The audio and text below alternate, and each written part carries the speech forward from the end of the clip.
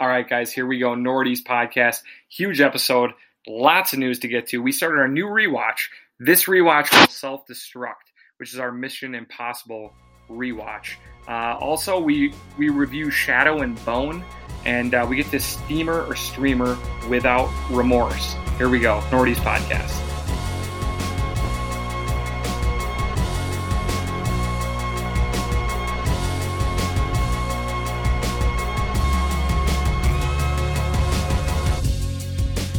And here we go, Nordy's podcast. I'm Eric. I'm here with Ryan and Jim. How are you guys doing? Doing very well. Doing awesome. How are you, man?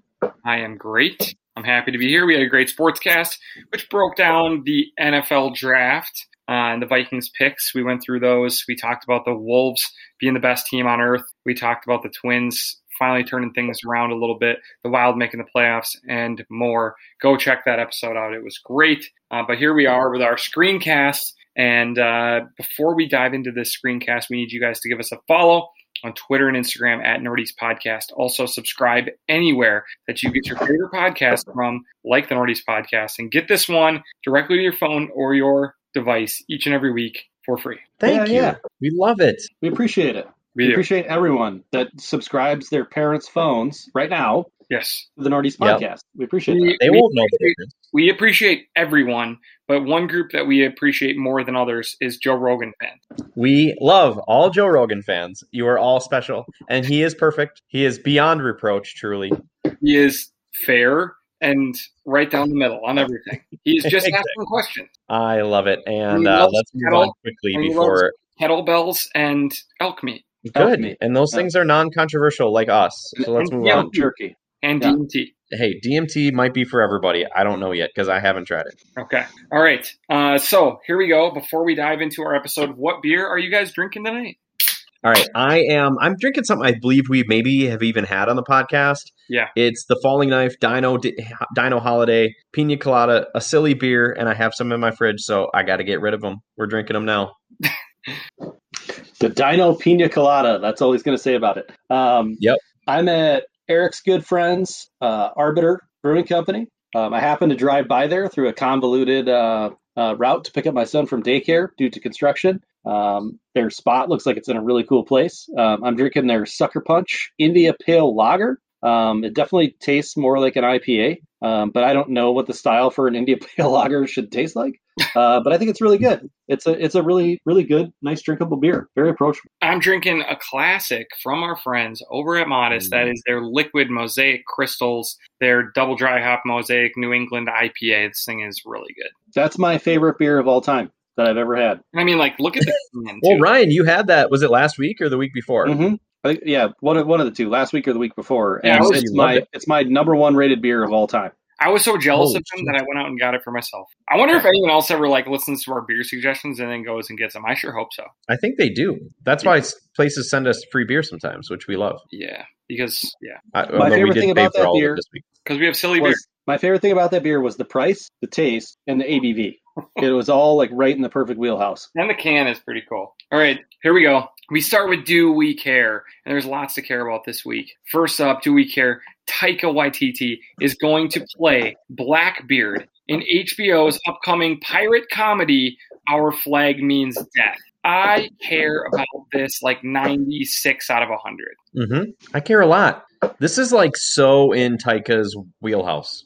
He takes weird genres and then makes them really funny. He made a bunch of Nazis funny in Jojo Rabbit. He made Hitler. Vampires. He made literally Hitler funny, yeah, which shouldn't even be possible. And then he made a bunch of vampires funny in What We Do in the Shadows. He made Thor funny, which nobody could have done except for him. I can't wait for this. This should be another banger from Taika. I think just the title alone, right? If you just read the headline that Eric just said, which is from TVline.com, and said Taika's going to star as Blackbeard in HBO Max's pirate comedy, cut it off right there. Mm-hmm. Everyone that knows about Taika should be I immediately care about that instantly. I could have cut it off as Taika stars in HBO cut off, and I would have been yep. You mean Taika and HBO. Yep. Yeah, it was even with the Taika, you had my attention, mm-hmm. and then with HBO, you had my interest. Yeah, said. We all care about that one, and we don't know anything else about it, but we'll give you the details when we have them. Care a lot. All right.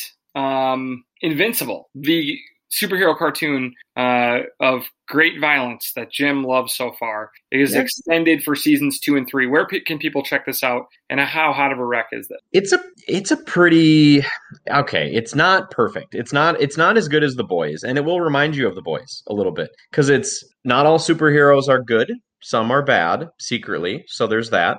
Incredibly violent, like almost comedically violent in both instances. But this is a lot more, it's more serious. It's kind of a little bit, and it's a little bit more mysterious too. I really like this show. It's not perfect. There's definitely side stories that you will not give a shit about at all. And you'll be like, I want to get back to pretty much like evil Superman and his son who's not evil. That has like similar powers. That's the A storyline. That's what you're going to care about. And it's been very good.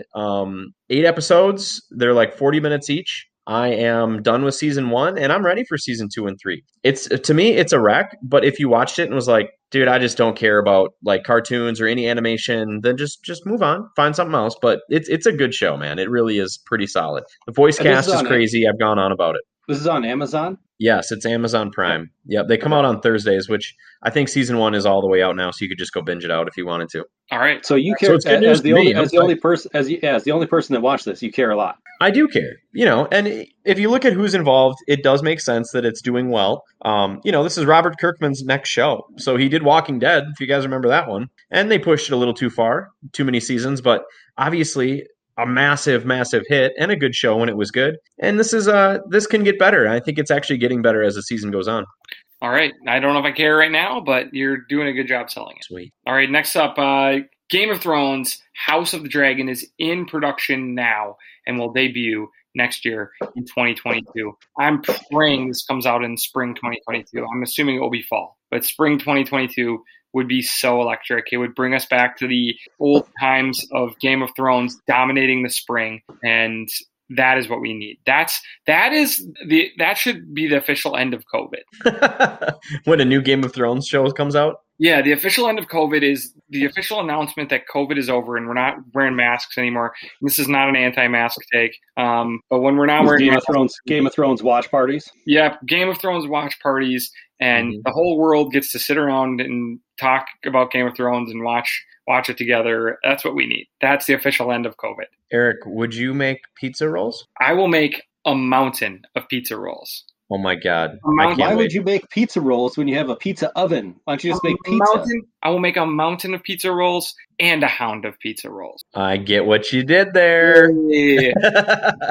It's a bad joke, but it made sense. So we like it. Where's the mute button? I care about this so much. I know people are a little burned out of Thrones after the end of the original series, but I don't care. We need this. HBO needs this. It's going to be awesome. I like to think of it like this. Whenever people complain about things, a new Marvel movie, a new Marvel series, a new Star Wars thing, whatever, at least we're getting more in those universes. We could get nothing more, or we could get something that might not always be perfect. Mm-hmm. And I want more. So give me more Thrones. Give me 10 more series. I don't care. I want it all. Okay. So this tees up a good conversation that we're going to have come like September, when HBO debuts their 2022 lineup of shows. And that will, obviously they'll have Thrones in there, and we'll get to see what they're doing in the next year, because HBO is the network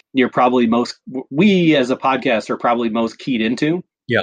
Especially because they have like very specific plans of when things are going to drop. Netflix is like, oh yeah, this awesome show that we made for $300 million is going to drop next week. And it's like, oh, okay, cool. Same with Prime. They're like, well, except Prime is like, yeah, this is an awesome show, but we didn't advertise it at all whatsoever. No, with Prime, it's like, this is an awesome show. You didn't hear about this from Amazon. This is like us reading an article, and it's been out for 4 months.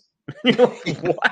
And you go in there and search for it. There it is. Sure enough, it's in there. So like, Disney Plus will release, what they're doing in the fall, and HBO will do what they're doing in the fall. And I'm very excited to see where Game of Thrones falls in that pantheon, because I think Eric's right. if they go back, if they harken back to olden times and decide for like an April 5th, or something like that, like release time, that's perfect. Mm-hmm. That's perfect. Mm-hmm. It is. That's right where it should be. We care about this one just a bit. All right, guys.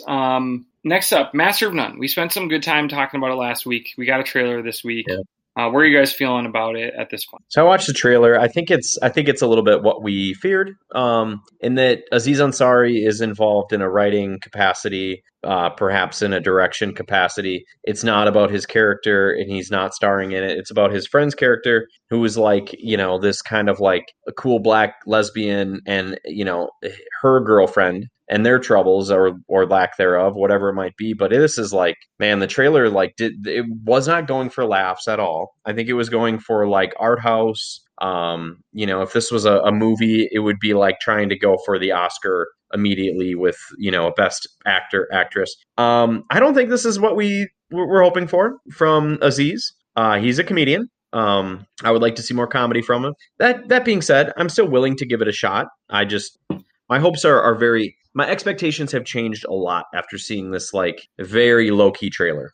I think what did I say in the text? You guys didn't watch when it was good, so what do you care? Well, I think they like watching the trailer. It was like I said, they looked like they were trying to win Cannes Film Festival, with a movie. And I also found it interesting at the end. It said "Master of None presents season 3, stories which is or not moments like, of love or something like that." Yeah, so I just it's not don't know.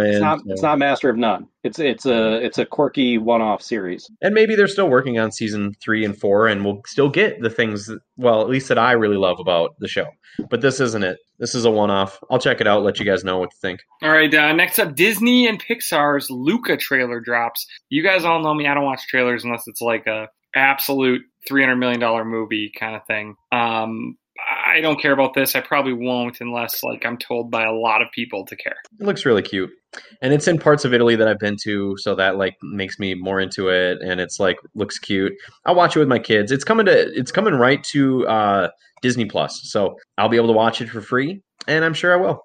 I just want to know how far into the movie we're going to get before he arrives in Dallas and like takes over as the face of the NBA, its future. I can't wait. Alternative title, Doncic comes home. Jemmy Chan. That's her name, right? Gemma Chan. Sorry. Yeah. Sloppy handwriting. Gemma Chan will be kind of the lead of the new Eternals film, which stars Camille Nanjiani, stars Richard Madden. It has Kit Harington and Selma Hayek, Angelina Jolie. Yeah, it's crazy. So it is like this ensemble cast, and they've never billed it as like, starring Richard Madden necessarily. But I would have sort of assumed that Richard Madden might take the lead in it. But Kevin Feige was like, well, if we had to pick, where the story is truly centering on, it's more this Cersei character who's like played by Gemma Chan. You may have seen her in a couple things. She's like a really, really beautiful Asian woman. Has done some stuff. I was a little surprised by this. I kind of figured it'd be like Richard Madden's character as kind of like this male, he seems to be the front of the posters as well. So, I don't know. I think it's cool. I think it just kind of shows probably that everybody's going to get a lot of screen time really split up evenly more than anything. But yeah, I mean, in Marvel we trust, right? Absolutely. I'm so excited to meet some new characters. As much as I love the stories of the characters that they've given us for a long time, it's always refreshing when they successfully add new people for you to care about. Disney Plus is doing a great job of like taking the characters that you don't care about and making you care about them.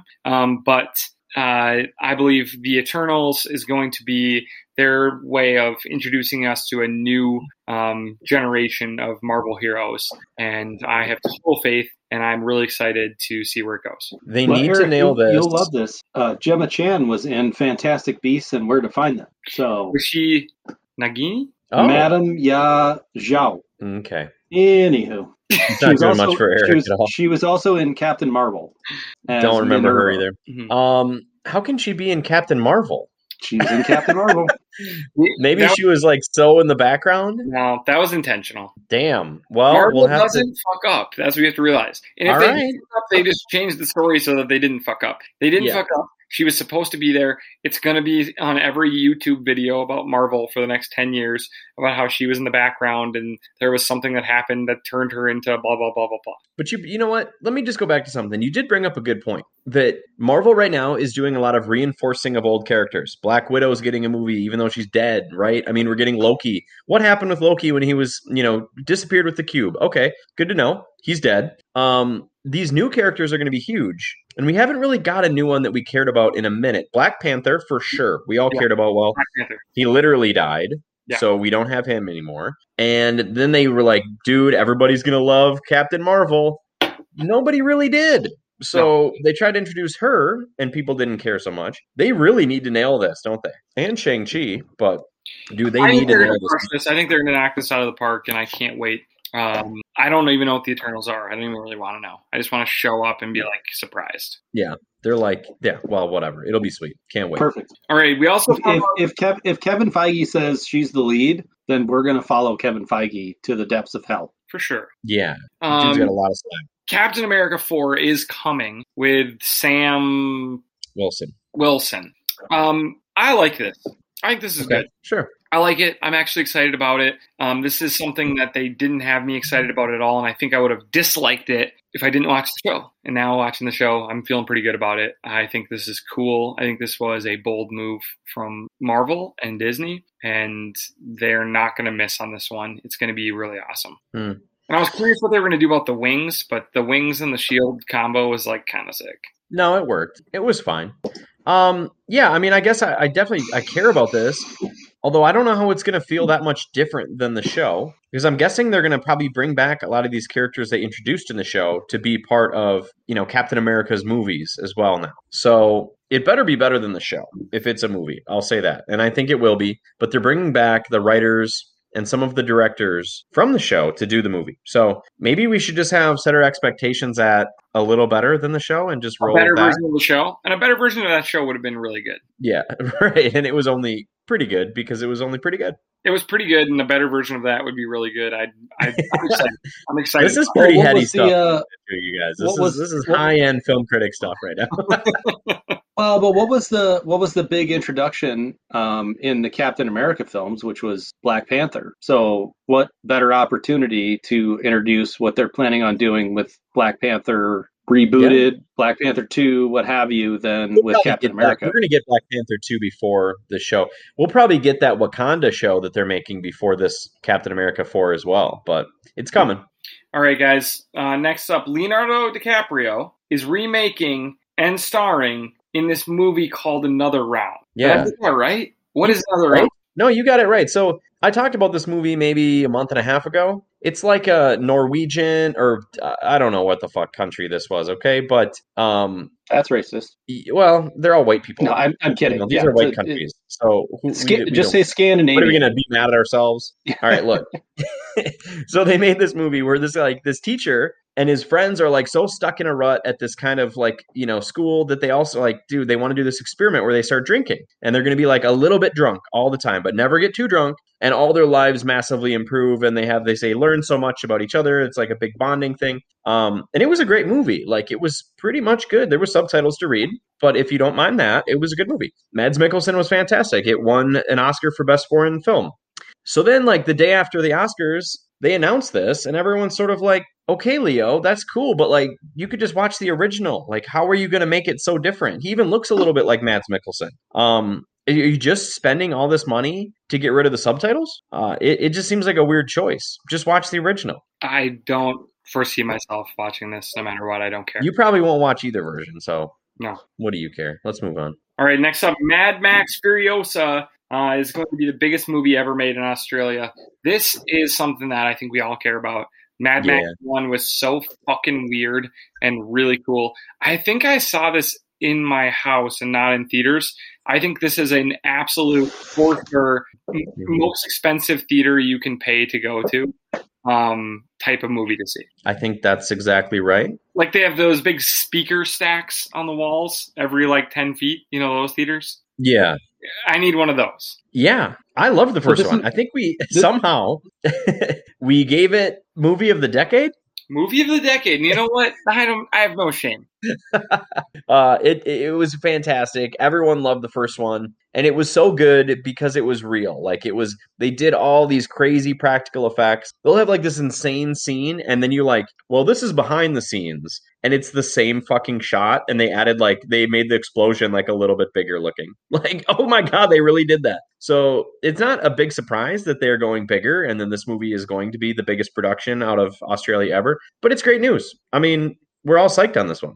Do you think it will have Tom Hardy in it? I don't think so. He'd have to be pretty young because this is Furiosa as a younger person, and it's Anya Taylor-Joy, so quite a bit younger than Charlize Theron was. So unless they cast, they might cast like, no, that's the first time they met. I don't see it. I think it's going to be a whole new cast. Okay. Yeah, there'd be no way to do that. Like okay, there's not no way to do it, but like just numerically based on age, I don't think that's possible. All right, so we definitely all care, right? Yeah, 100%, 1,000%. I can't wait. This is one of those movies. It's like Eric, like when you talk about Dunkirk, like that's the way Mad Max Fury Road should be talked about. In that, yeah, it's cool to see it in your own, even on a 70-inch screen at your house, but it's 10 times cooler to see it in theaters because of the way the sound is and everything else. So completely agree. Cool. All right, guys. Finally, Elon Musk is hosting SNL. Lots of controversy. What do you guys think about this?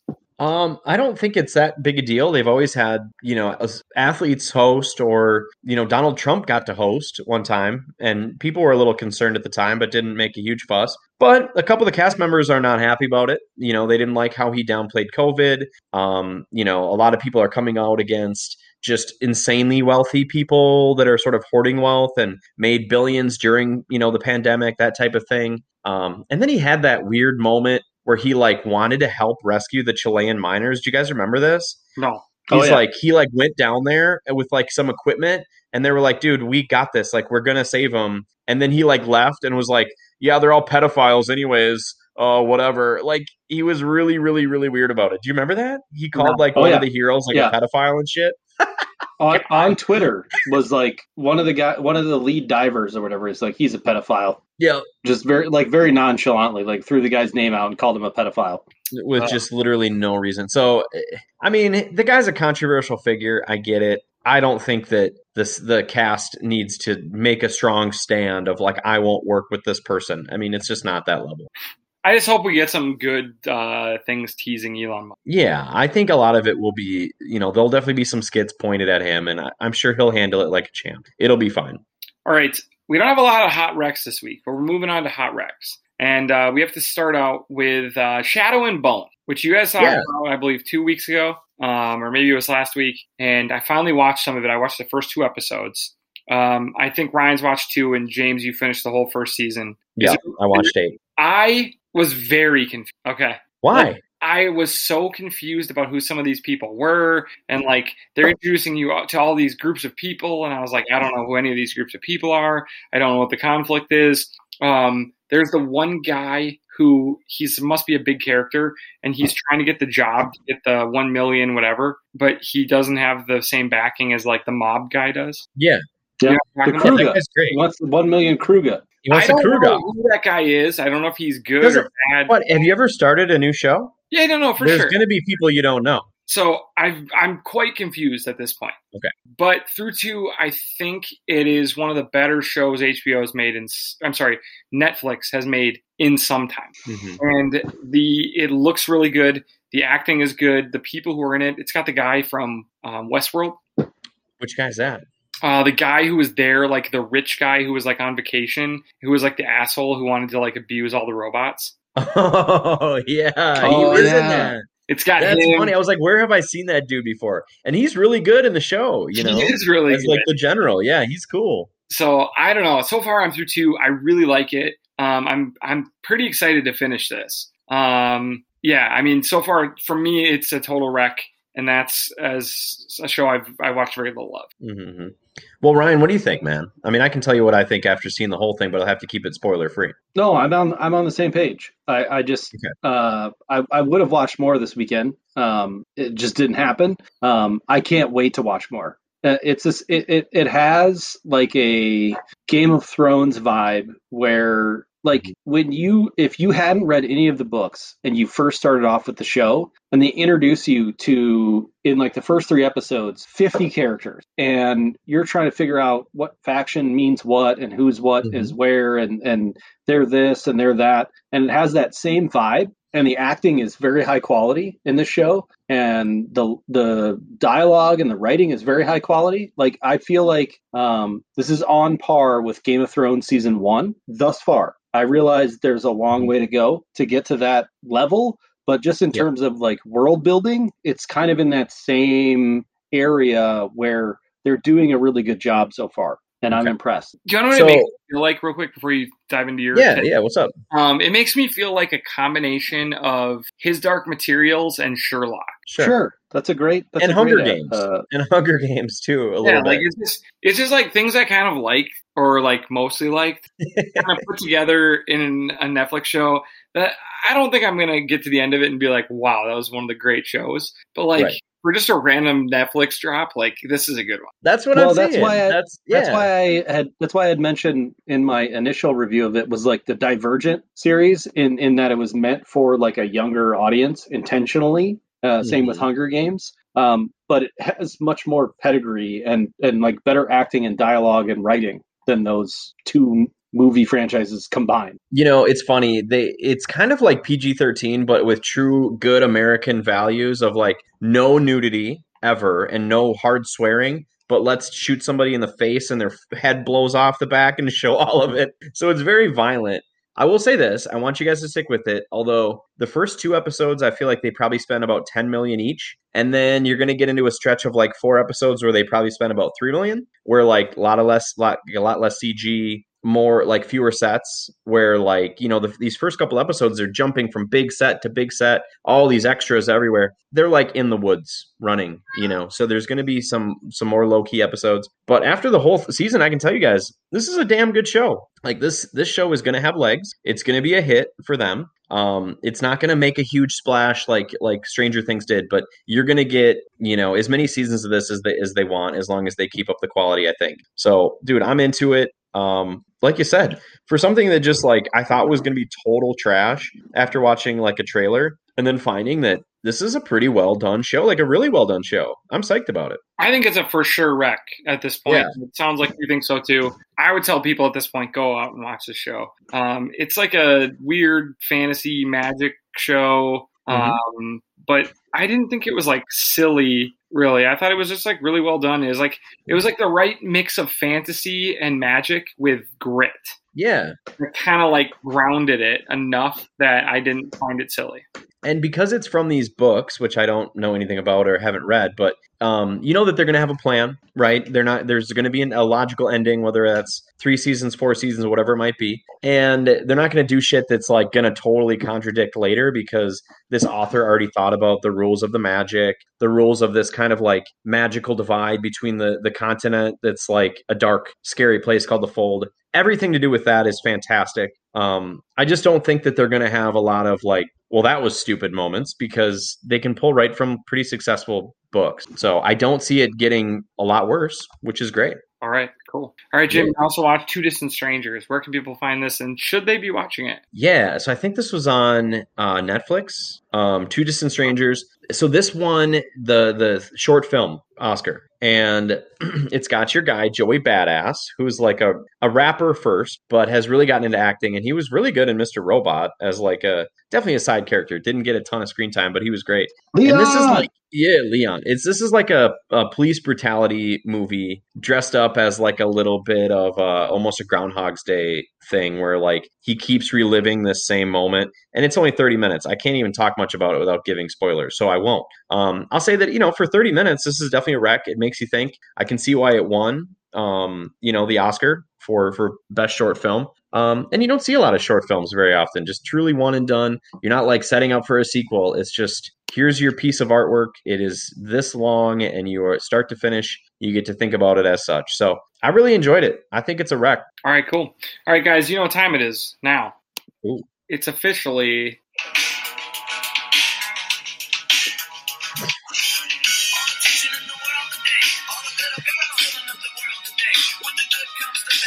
It's time The bad comes for the good. It's some of it this like rewatch. a should, like a should. We'll self-destruct. That's a great name. This rewatch will self-destruct. I love it. I don't know what movie It's the Mission Impossible rewatch.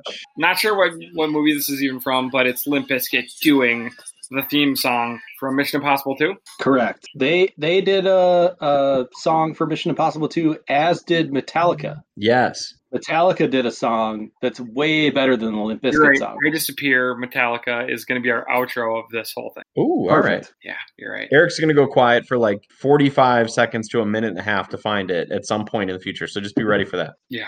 All right, guys, this rewatch will self-destruct. Here we go, the Mission Impossible rewatch. I have to tell you that this movie, like all my complaints about this movie were just that it was made in 1996. This had to be the best 1996 movie that's ever been made. And also the best 1996 movie is like a pretty good like 2003 movie. Agreed. It's definitely better than that. It's definitely more timeless than that. You're selling it short. You always like to make every movie about, well, when was it made, you know? And dude, this thing stands up. I really enjoyed this movie. The worst part about this movie, you ready for the hottest of hot takes? The worst part of this movie was Tom John Cruise. Voight. Oh. No way. Tom Cruise was okay. I have issues with Tom Cruise too. But He the only overacts so badly in this movie, it was kind of painful. Ethan Hunt was unbearable for the first like 20 minutes when he's like having a great time. Nobody wants to see happy, cocky Ethan Hunt. He's like chomping gum loudly and like saying stupid shit. Like, you like that? Like, this guy sucks. And then when his life truly falls apart, now he's like magnetic. Every time he was trying to be cocky, I was like so turned off from the movie. Yeah. And when he does it like multiple times throughout the movie, When like he's like, "Oh, Jack, you think you're going to get her phone number? You think you're going to go on a date with her, Jack? It's not going to happen." Dude, I have a note, literally. Happy-go-lucky, cocky kid Ethan is the worst. He's much better when things go bad, and they go spectacularly bad.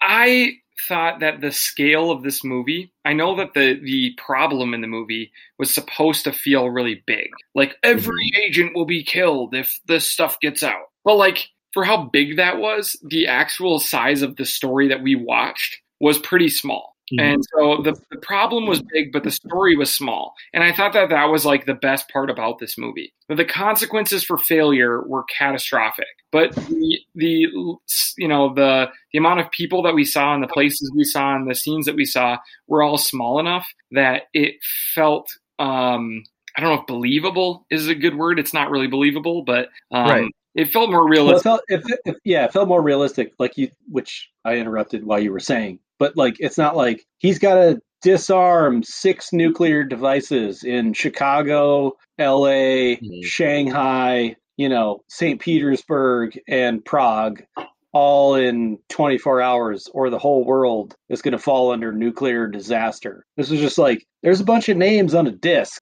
back in the day, and he's got to get it before the bad guys do. And that while that could be, catastrophic for these unnamed, faces on the knock list, felt a little bit smaller in scale. Right. The spy scene opener was great. I thought it was really cool. It got you into it right away. And then they set up the job that really, like, as you're watching it, you don't really realize that it's going to be the whole movie right there, right? You're watching this like, okay, here's our mission. We're going in. We're going to go in and, try to intercept this person right after they steal it, which right away I'm like, what a bad idea. If it's this sensitive, they need to, like, capture him immediately and not trace him. But you find out later that was the plan, to expose this mole, right?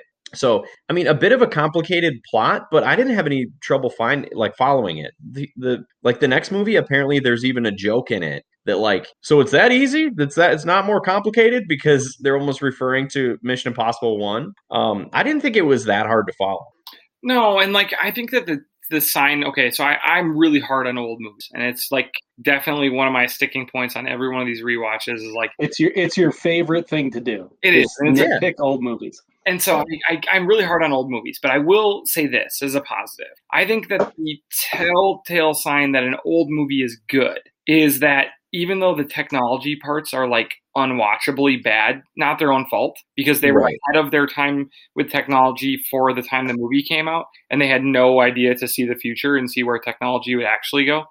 If I still think it's a good movie, even though the technology stuff is like just distractingly bad after the fact, it's probably really fucking good. And this movie is 25 years old. So can I just point out a couple of like the stuff you're referring to with that was so silly? So for his hardcore spy work, where he sits down to get into it, he literally is using the internet. Okay, so he's going to the internet and he does a search for job, and nothing comes up on the whole internet. He just searches job, no results. Okay. That was insane. Maybe played when people didn't know how the internet worked. We know, even looking back, the internet didn't work like that at that time either. And then later, right after, he guesses correctly an email address. Yeah. Which is also literally insane and couldn't have happened then or now or anytime.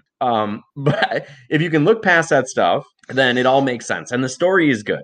The story is good. I thought like the little sneaky interactions he had with people and the like, my knowledge of the series, without ever really knowing what happens in any one of the movies, knowing that people are constantly turning on people and people are spies and people are bad. And I found myself like spending the movie trying to figure out who was good and who wasn't. And like some of it was obvious and some of it wasn't. And I think that was really a fun part of it.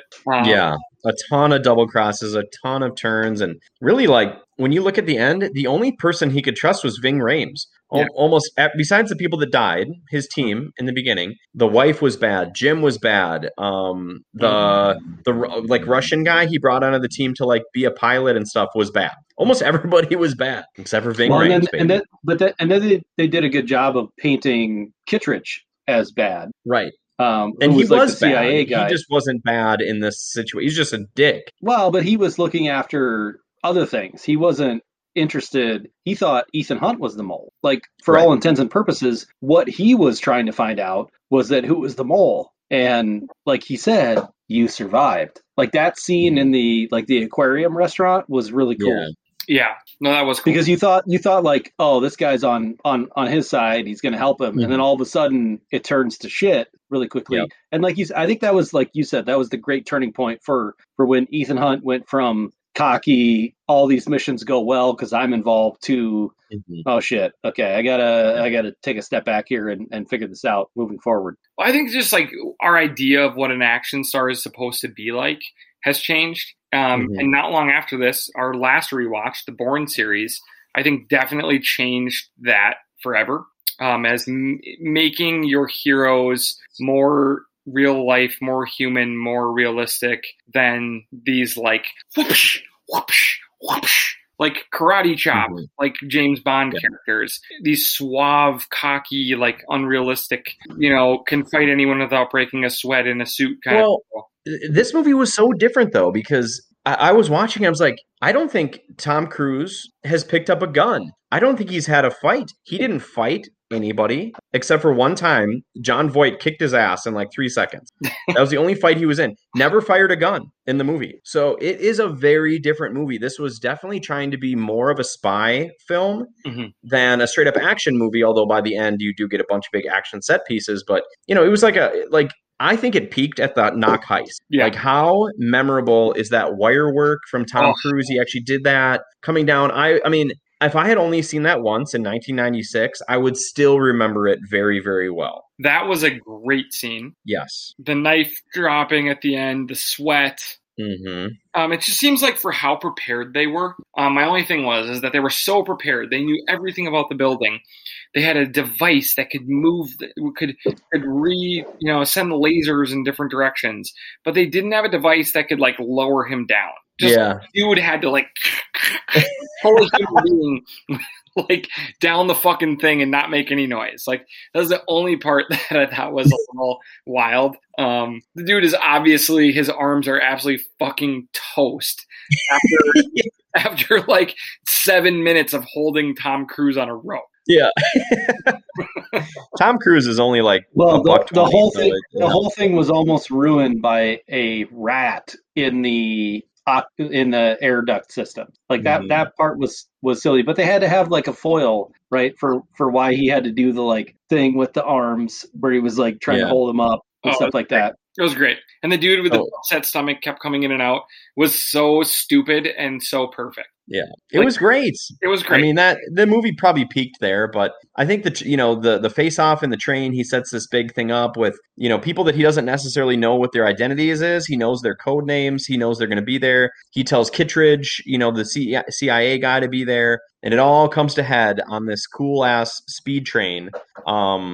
With the helicopter involved and all that stuff. And I thought all that stuff was really fun too. Okay, last couple questions. Him taking off the entire mask of a different human being and then being himself, cool or not cool? It's cool because it's part of the shtick, man. Like you're gonna get that multiple times throughout. Like you like the spy. They're so good at being spies that they can actually pretty much interact with the people's loved ones, and they don't know the difference. Okay, so here's my only question.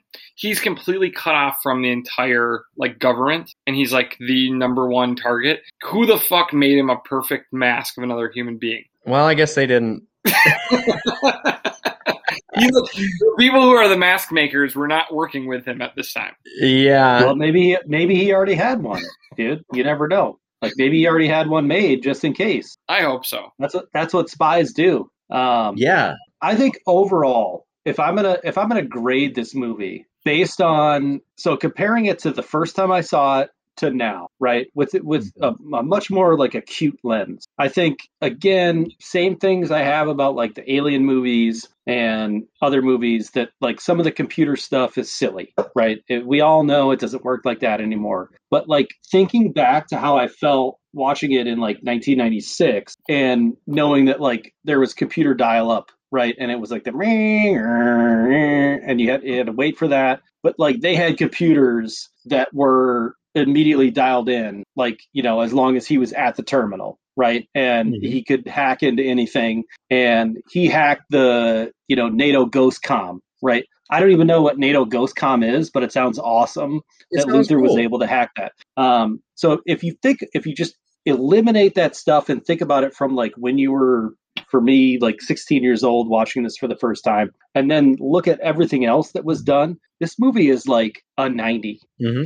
Overall, I would give this a 90 across the board. Some of the dialogue was silly, but they're pulling from a TV show from the 70s and making it into a movie with Tom Cruise, who I think at the time was just getting into Scientology and jumping on Oprah's couch, and everything was fucking weird with him. And he's still super believable as Ethan Hunt. And they got all these different players, and there's all these different double crosses and shit. This movie fucking rips. I love this movie. I loved it. I think 90 is a great score. I don't even want to go up or down from that. That's fine for me. I try to be critical of these movies, but also enjoy them. I thought Tom Cruise was maybe the worst part of this movie. And I've watched all these movies not remembering what happens at all. And I know that he becomes just a perfect part of these movies. I just thought he really butchered a couple of these scenes, but that's okay because I know where we're headed. I thought this movie was an 84. But it was really freaking good for a 25-year-old movie. When I just want to add though, when could you learn to do sleight of hand with a disc, Eric? Ooh, that? I did the sleight of hand. He did all that, and that's a perfect example, actually, Ryan, because it does help so much when your main actor is doing the stunts. And wow, could you tell? Even in this movie, he did all the wire work. He did that sleight of hand stuff. Was great. He did the jumping off the train onto the helicopter. He did all that, and you could see it. You could see him getting his ass worked by those wind machines up on the train, which were obviously the train wasn't moving. It was wind machines, but they were 150 mile an hour wind machines.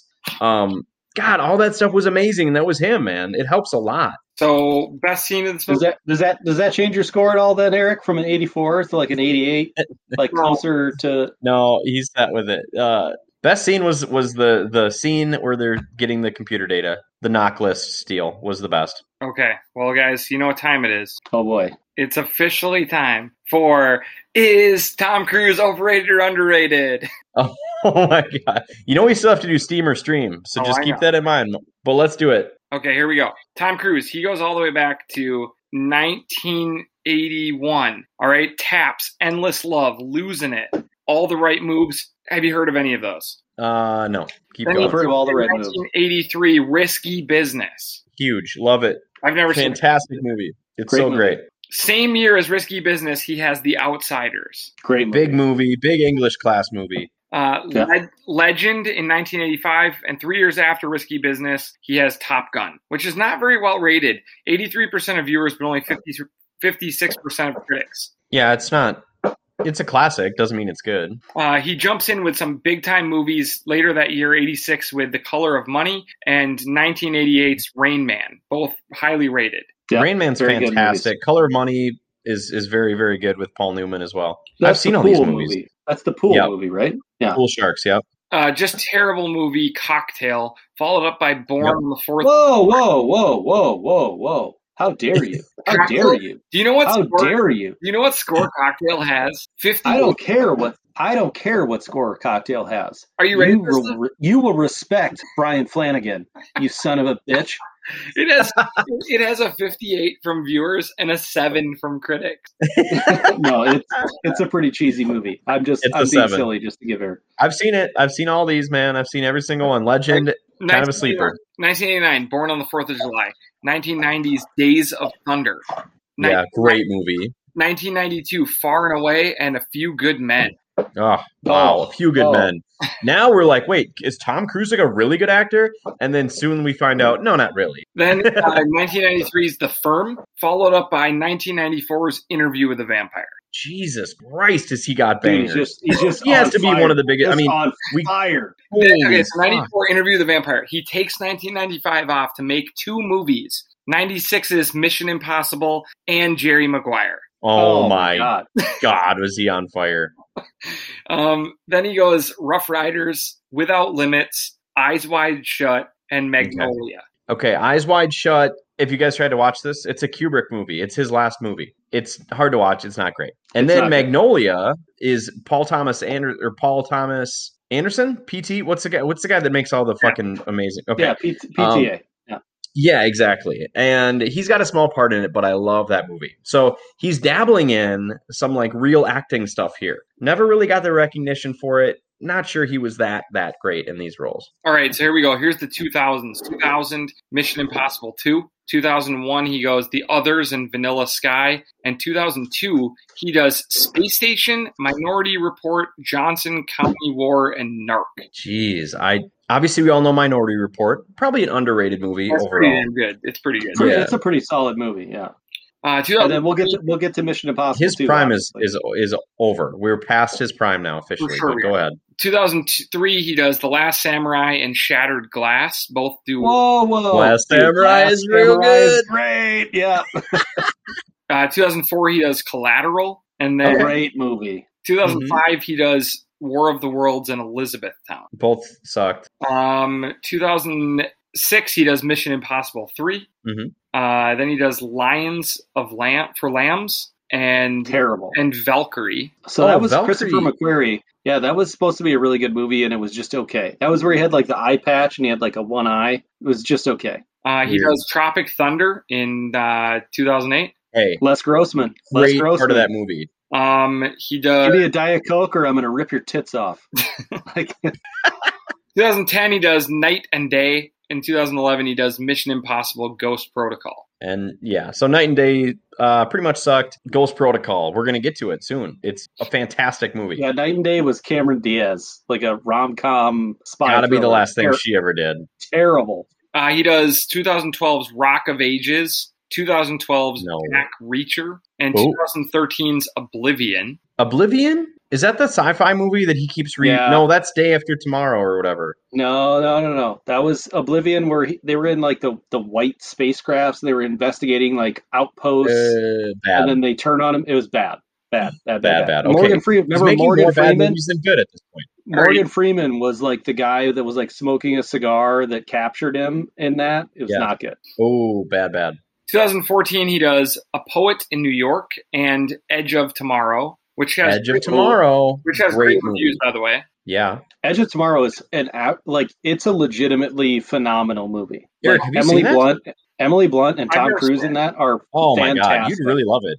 It's fantastic. 2015, he does Mission Impossible Rogue Nation, which has great reviews. 2016, he goes back to Jack Reacher, Never Go Back. 2017, he does The Mummy, which gets terrible reviews. Whoa. Jimbo, not what's on this your podcast. on he does.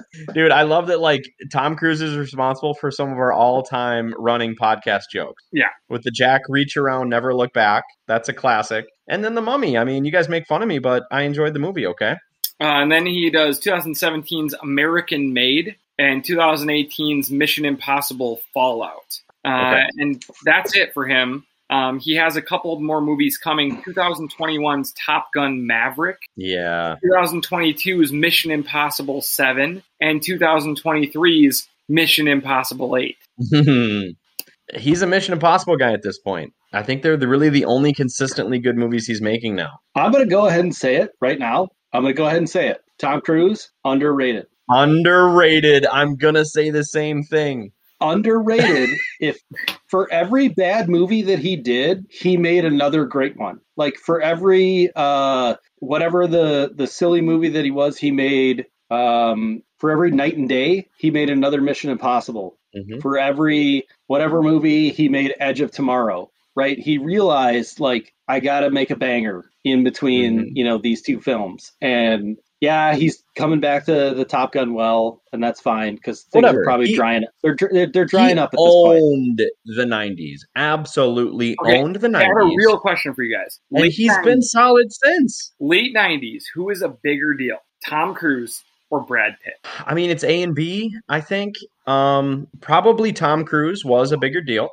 He was, but dude, think about it. Okay, I'm not disagreeing. Brad Pitt was a bigger sex symbol, but did way fewer movies. We've done a Brad Pitt deep dive. He did probably 5 movies in the 90s. He didn't do that much work. Tom Cruise is coming out with 2 or 3 movies every year. One of them or 2 of them is a big fucking hit. Dude, I'm going to say he's actually, I mean, with all the crazy Scientology stuff, all those things, you put that aside, and he's underrated. He's one of the greatest movie stars of all time. And it's not like The Rock, right? Where everything he makes is like critically dismantled, but it still makes a ton of money. Like Tom Cruise has movies that are really good and make a ton of money. Yeah, like great point. In the same token, right? So he does especially all the Rock like movies, but he also does the movies that The Rock could never make. Mm-hmm. Exactly. And so like even if he is Ethan Hunt in 8 movies, they all make a ton of money, and most of them are really, really good. Would you see any Mission Impossible movie? Because I would. Absolutely. Yeah, I would.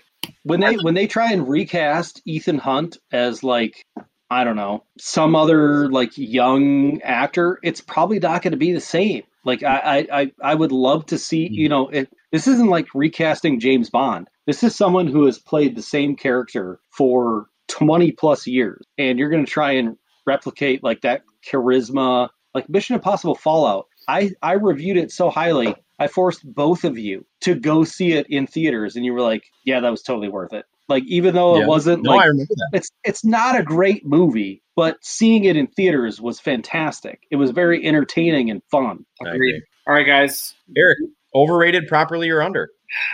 I think I spent my whole life thinking he was overrated, but I think he's underrated. Yes.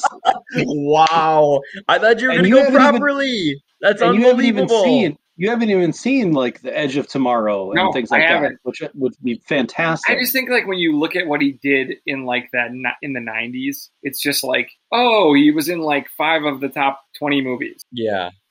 Literally. Beautiful. Right, guys, love it. What do you got? The much better song from Mission Impossible. All right, guys. So that's it. That's all the time we had. Whoa. What about Steam and Stream, baby? We all took the time. Are we steaming or streaming? During our rewatch, this rewatch will self-destruct. Okay. All right. We fucked you up. Hey, next week, we're going to let you do your bit. We won't fuck it up, okay? But don't say that's all the time we have. I was just too excited about the song. I'm sorry. All right, guys. So here we go. Finally, streamer or steamer. We watched this movie called Without Remorse. It was starring Michael B. Jordan, and it was on Amazon Prime. Yeah. And this was a Tom Clancy movie about a soldier, like a high-end, like Navy SEAL kind of soldier. And he goes on this mission, and they're trying to rescue a hostage. And there's like, correct me if I'm wrong, but he thinks he's on one type of mission, but then there's like they're in Syria, but then they're like battling against Russian soldiers in Syria. And the mission is really sketchy and there's no care for the soldiers that are on this mission. And so he kind of questions the mission to his superior and realizes that something really sketchy is going on here. And then after that, there's an attempted, these assassins come to kill him and his family. They murder his wife, and he survives, killing them, but being bad. Well, if you want to go back just a little bit, they rescue this hostage that they're supposed to rescue, and then they find out it's Russian, like military or KGB or something like that.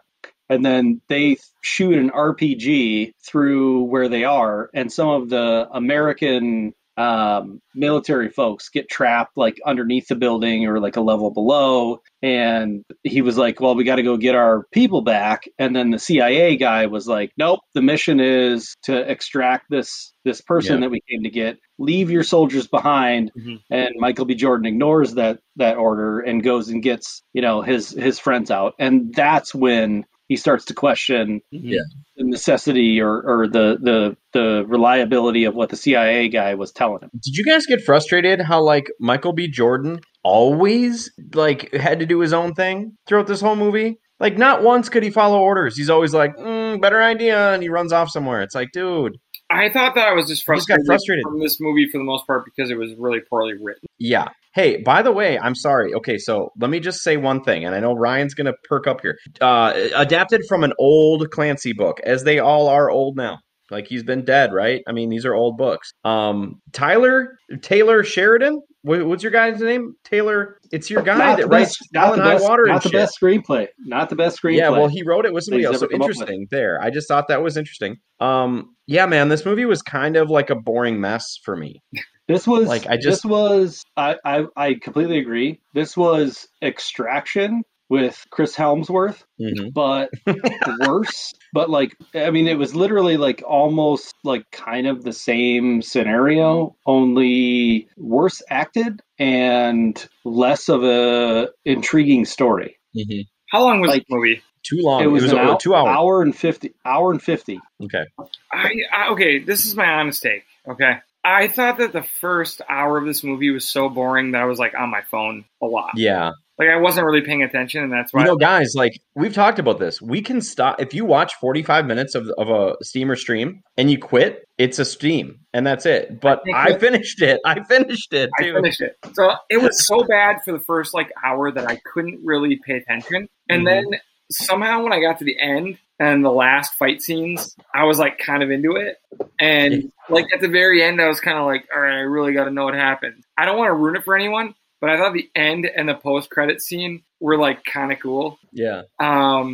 They are sure that they're going to make a sequel to this. I saw an interview with Michael B. Jordan, and he was like, this is the hardest I've ever worked on a movie. I had to learn so much. I had to stay in shape for the song. I had to learn weapons and all this stuff. I'm like, dude, you did Black Panther and you had worked harder on this. Okay. All right. And then he's like, I can't, for the second one, I'm sure we'll one up ourselves. Rainbow Six. He just announced that Rainbow Six is happening. No. I think that I would say that the end of the movie and where they're headed was the best part of it. Yeah. The movie itself was kind of bad, but the last 20 minutes and the post-credit scene, I was kind of feeling it, but it was hard because I kept being I don't really know who anyone is because I wasn't paying enough attention. Look, I did pay enough attention to follow the plot. The movie, to me, you guys, I'll tell you right now, this is a little bit different because it is a steamer for me. I do not recommend. It's a steamer. Okay. It's a steamer. That being said, if they come out with a Rainbow Six movie with Michael B. Jordan, I'm going to fucking watch it. Absolutely, I'm gonna watch it. It's crazy. I mean, they set it up. That was the point of it, I guess, is to set up Rainbow Six. Oh, I'm really excited about that. Yeah. I also thought the whole without remorse thing felt a little bit underplayed throughout the movie. Because he still played within the rules, for the most part. He should have been killing people's children. That's what I was kind of. He didn't care. Yeah, that's kind of what I was expecting. Also, I thought it was a little bit disconcerting of he was on David Blaine level of holding his breath underwater in multiple scenes where I was like, okay, he's way too calm. He's been holding his breath for 2 minutes and he's like, oh, I'm just going to sit here and calmly wait. Why? Okay, And can you just tell me why he was grabbing? He's a Navy SEAL. Why was he grabbing the oxygen bag? When the stuff was like going, surface. He kept grabbing. by the way, those don't work like that. They need air to fill up. He didn't use Yeah. either. Well, but they have a thing where you can pull and they fill with air. So like that's what he was doing was to float Underwater? stuff up with his, I don't think. Well, I mean, I guess we I'm don't not know a that. fucking. Yeah, we don't know. but I think that's why he was grabbing those. But he was also like holding his breath for like way too long of a time and being way too calm. I realize he's a Navy SEAL, but like he hasn't been practicing that stuff. There's no way he's able to hold his breath. So some of those scenes took me out a little bit. And then like the angry dialogue that they tried to make him like deliver was hard to watch. I love Michael B. Jordan. I want to see him as like a certified, wow, if he could be Ethan Hunt and deliver that same quality that like Tom Cruise can, like he did as like Eric Killmonger in some capacity, but like be on the good side. I would love to watch that. But like the lines that they gave him and like the voice dubs, like the dub over stuff was so bad at times where you could see like the words coming out of his like mouth were not what was being said because the dub was so bad, was unbearable to watch at some points, and you didn't know where they were going. And overall, this movie is an absolute fucking steamer. But I'm here for Michael B. Jordan to be a successful action star. And in order to get there, you got to do some shitty things at first. And so I'm hoping that this is a nice platform for Michael B. Jordan to be able to skyrocket into an Ethan Hunt type role or Rainbow Six, like as a Tom Clancy staple, where you know what you're getting, but you don't know what you're getting. And it's always going to be quality, because this movie was lacking, like Eric said, quite a bit until the end. Like the gas mask scene at the end, and then you got like the post-credit scene. Everything like fit later, but there's a 40-minute window in between there where you're like, this movie is, I'm checking my phone, I'm looking up Instagram, that type of shit. So I'm hoping it's better moving forward. Okay, a couple things I will say before I give it the official steamer stamp. One, I really hated, no, actually, I'm sorry. I really love when he was like, say her name. I was like, yeah, motherfucker, say her name. Like, I was about that shit. That was great. Pam. That was Pam. Cool. Is it when Pan or Pam? Pam with an N? Pam? So. Oh, yeah, it's two N's. Pam. When he hopped in the burning car, that shit was pretty fucking bullet that was great. great. In the burning car. No, that was cool. I just punctured your lung. I was like, oh my gosh, this is actually sick. And like when he like takes his shirt off and gets all wet, I was into that too. I loved it. Why? I was like, he's trying to get slippery because he's not that wet. I know. I was like, what's he doing? Why is he putting the water on himself? I was like, it was gratuitous, but you know what? He looks like a fucking action star. I was like, he's trying to get slick so that their hands will just slide right off of him. But he only put it like a couple splashes. Then I was like, nah, he just took his shirt off.